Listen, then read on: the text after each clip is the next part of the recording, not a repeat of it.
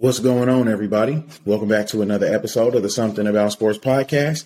It's your host once again, Leon Edwards, back with another episode. Another KU football game day. It's game day Saturday. We got KU football taking on the Oklahoma State Cowboys today. Oklahoma State is ranked in the top something, I believe. I actually can't remember what their ranking is this week, or their college football playoff ranking, because those new rankings are out. You guys can actually just watch and listen, because this one is going to be a visual one while we find out. They're the number 18th ranked, and that also will set the tone to let you guys know what kind of episode this is. I just kind of wanted to hop on here, chat, really because I feel like today's the day. We've waited 15 years for this. We haven't seen the Kansas Jayhawks play in a bowl game since December of 2008. And I think that today is the day that the deal is sealed that Kansas plays in a bowl game this year. And that's for a lot of reasons. I know with a fully healthy Oklahoma State, we're going to talk about, some of the injuries they have, mainly being Spencer Sanders, their starting quarterback, their star player, not going to be playing in this game. But you also have a lot of other players banged up for Oklahoma State as well. And I think even a healthy Oklahoma State team coming into Lawrence, KU would have been able to put up a good fight against them. But I think with the injuries and I think some of the things going on with them, I think today's the day. And of course, when we get into having those conversations, when we get into having those expectations and saying things like today's the day, or it's time to be bowl eligible, that's when those expectations are happening. And then that's when you set yourself up to be disappointed.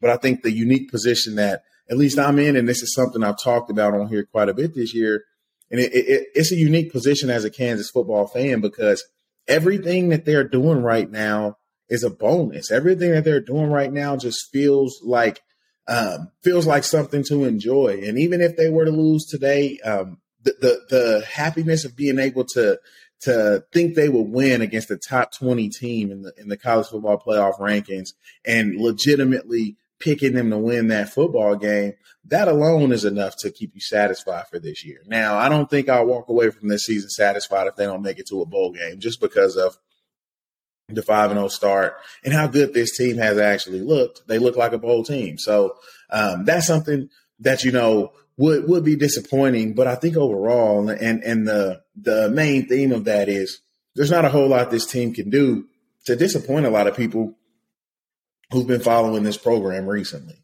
So I just wanted to talk about that. KU's coming off of a bye week. They should be healthy. They should be rested. Jason Bean's got a week under his belt to kind of get his bearings. He had to abruptly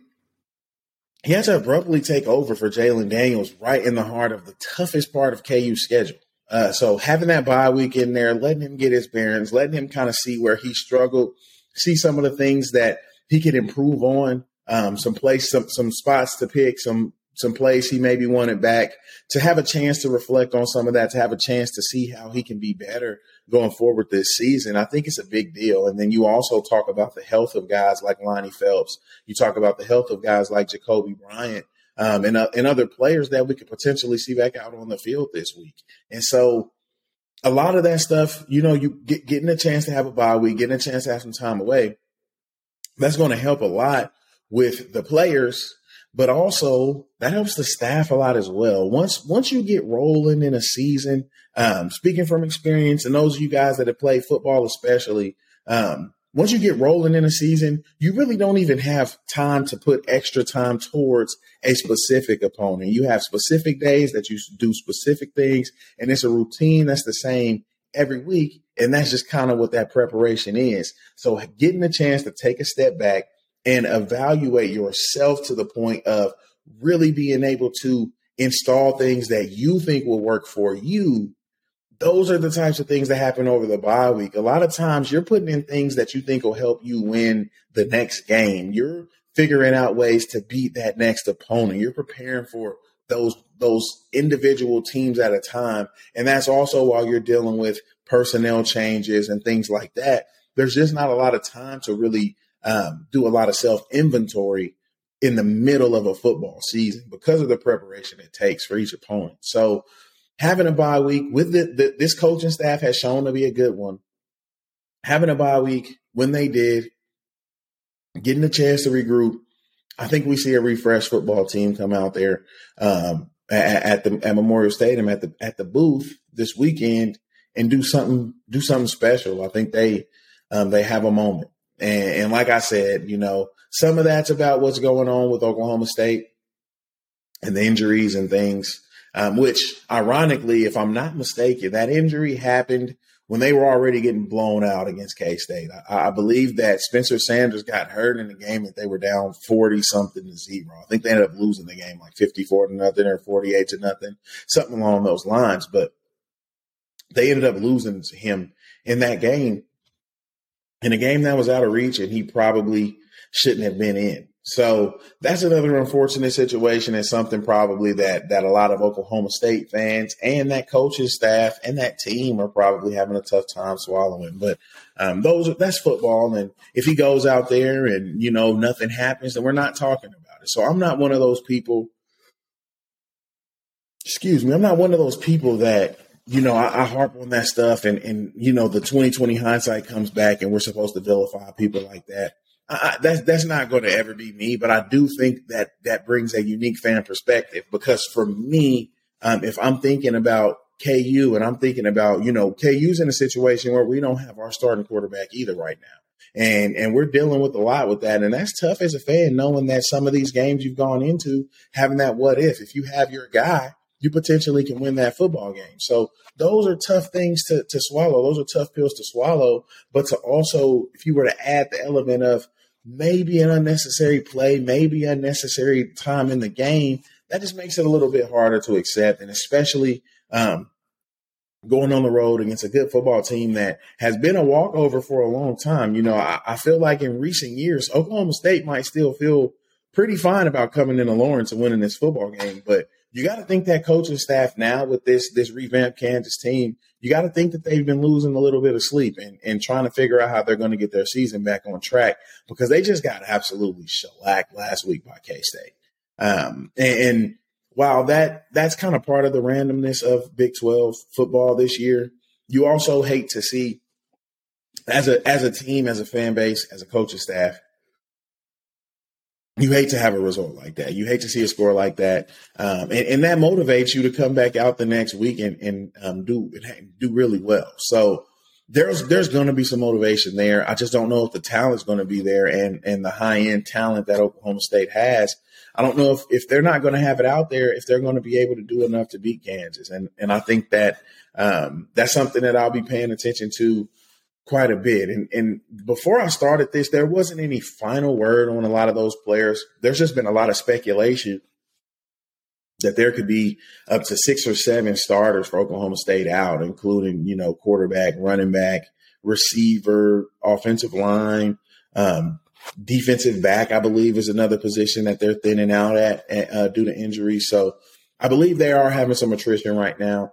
And that's something to watch for Kansas, though, because as a program who wants to establish itself, as a team who wants to kind of move up out of that doormat category and move into a respectable team, and a team that a program that is respected, and a program that teams don't think they're getting a walkover, winning a game like this, that goes a long way towards that. When you have the talent advantage, when the other team's missing a whole lot of players, that should be detrimental for a football team. That should be detrimental if you're going against a team that's losing their quarterback and their running back and their receiver. You should be able to go into that game with confidence. And I think that before this season, it probably wouldn't have changed my thought of how that game's going to go. If you go into this game and Oklahoma State's missing all those players, I'm probably still maybe instead of losing by 40, you lose by 24 or you lose by 30 instead of losing by 40 plus or allowing 60 points. That's kind of where it would have gone before. But I think now this year you're in a position where you're like, these are those new leaf turning type of opportunities. Turn over a new leaf today and win this football game, and win it handily with your own backup quarterback. Now, that's something that's not being talked about. Jason Bean's done enough, and he's put some points on the board to encourage people enough that we're not harping on the fact that there's a backup quarterback out there. But Kansas also has a backup quarterback but you're not missing as many pieces as Oklahoma State is. And so you got to figure out a way to win this football game. And I think that they do. I'm coming off of a bye week. You want to be prepared. You want to have a really good game plan, which I guess that's another dangerous thing in and of itself. They've been, and I'm just kind of riffing now, guys. We're at 10 minutes. This thing probably won't go any longer than 20. I just kind of wanted to hop on, holler at you, let you guys know how I was feeling about the game today. I'll probably give some player that I'll be watching for KU too at the end of this, but that's something else. I'm just kind of riffing now and thinking about different things, but that's another variable that's not going to be talked about a lot. Coming off a bye week, they've been preparing for Oklahoma State. They've been doing some things to combat what they do. And now with so many injuries, that can change a lot about what Oklahoma State does, and a lot of what you scouted and a lot of the things that you plan for. Those things can change. And football is a weird sport like that. And sometimes, we see those things and it doesn't really make a lot of sense. And it doesn't until you're on the other side of it and you understand the level of preparation and the mental side of football. There's so much to the mental side of football and being mentally prepared to play against the team and understanding what you think they're going to do against you. And then kind of once they start to establish that in the game, adapting to it. But you can have such completely different things when you have monumental injuries like quarterback, starting running back, top receiver, and top offensive lineman. Those types of foundational position losses can change an offense. So that's something to watch for. This defense has been preparing for them. And now with a lot of changes in the lineup, there could be a little bit of a struggle trying to figure out what they do if they drastically change what they do. Especially if reports are right. There's been a little bit of reporting this morning saying that we could potentially be seeing a true freshman quarterback starting for Oklahoma State. So it'll be interesting to watch that for sure. But I think that is something that, for me at least, I'll definitely be watching and seeing kind of how Kansas defense looks and how they respond because of, all of the injuries and maybe some of the differences that Oklahoma State may have, some of the things that they may try to do. And so as far as this game, I just kind of want to talk about some KU players that I'll be paying attention to. I think with this, of course, it would be nice if Jalen Daniels were back, but with this bye week passing and the expectation being that Jason Bean's probably in the lineup, I haven't seen anything to the contrary. I want to see what's changed over the bye week, how he responds, how he comes out. It seems like there's some optimism that Jalen Daniels may be back a little bit sooner, which may help them loosen the reins, which may allow him to have a little bit more freedom as a runner, which he's a really good athlete. So I'm interested to see how coming out of the bye week, Jason Bean's game changes and what he looks like, how he looks with some more preparation, how he looks with a little bit more time at the helm and going into a week knowing that he's the guy again. So I'm excited to watch him. But also this running game, I think if Kansas is going to be successful, they got to get some running game going. When they were having so much success at the beginning of the year, you had Devin Neal and Daniel Highshaw kind of running wild and doing a lot of fun things on the ground. And you got to figure out a way to recreate that. Now, Daniel Highshaw is not walking back through that door, but you got to figure out a way to recreate those big plays. Devin Neal hasn't been able to get as uncorked as you like to see over the last few weeks. You want to see him get a couple of runs here or there, get him established. And I feel like some of that, this is probably something we should have talked about a couple of weeks ago, but some of that's in the play calling too. KU does a lot of similar things with each drive. You pretty much have a run, pass approach. Since Jason Bean's taking over as the quarterback, and I think that does, without as much variety and without as much possibility of other things, that does kind of take away some of the effectiveness of Devin Neal and tips the defense off to being able to stop him better. So I'd like to see some more plays mixed around, or at least an element of Jason Bean having a potential to run on some of those plays as well. that'll open up Devin Neal quite a bit too. So I'm wondering what we can see if we can get another big game out of Devin Neal. He's got some more big games in him. He's a really good football player. He's going to have a great career at Kansas, and he's going to have his ebbs and flows as any other running back. But I'm interested to see if this is the game. If this is the game where he kind of gets back on track. If he has one of those vintage games, so it'll be interesting to see what the running game looks like. And also how Jason Bean fits into that. I think that for this team to be at the most successful with Jason Bean at the quarterback, he has to be a part of the rushing attack. I think that there have to be design runs, but he also has to have a willingness to pull the ball down and take off running. You got to find that balance. Jalen Daniels found a perfect balance before he got hurt, and I think that there's a balance Jason Bean can find as well. And I know that there's some element of protecting himself. And a few weeks ago, Lance Leipold even said so himself. You know, we really just got a true freshman behind Jason Bean, and we don't want to throw him into the fire. So we want to try to keep Jason Bean as healthy as possible. And I think that has something to do with his lack of involvement in the running game. But I think for this offense to be at its best, you really want to get him involved, and that'll open up a lot of things for the passing game and also the running backs as well. So I'll be watching them. I'll be watching Mason Fairchild. He seems like he's got a really, really good connection with both of these quarterbacks. His involvement in the offense, his ability to get open, and his knack for the end zone has been consistent through Jason Bean and going back to when Jalen Daniels, before Jalen Daniels' injury. He's been heavily involved. He's been heavily targeted. He's been one of those guys that these quarterbacks look to.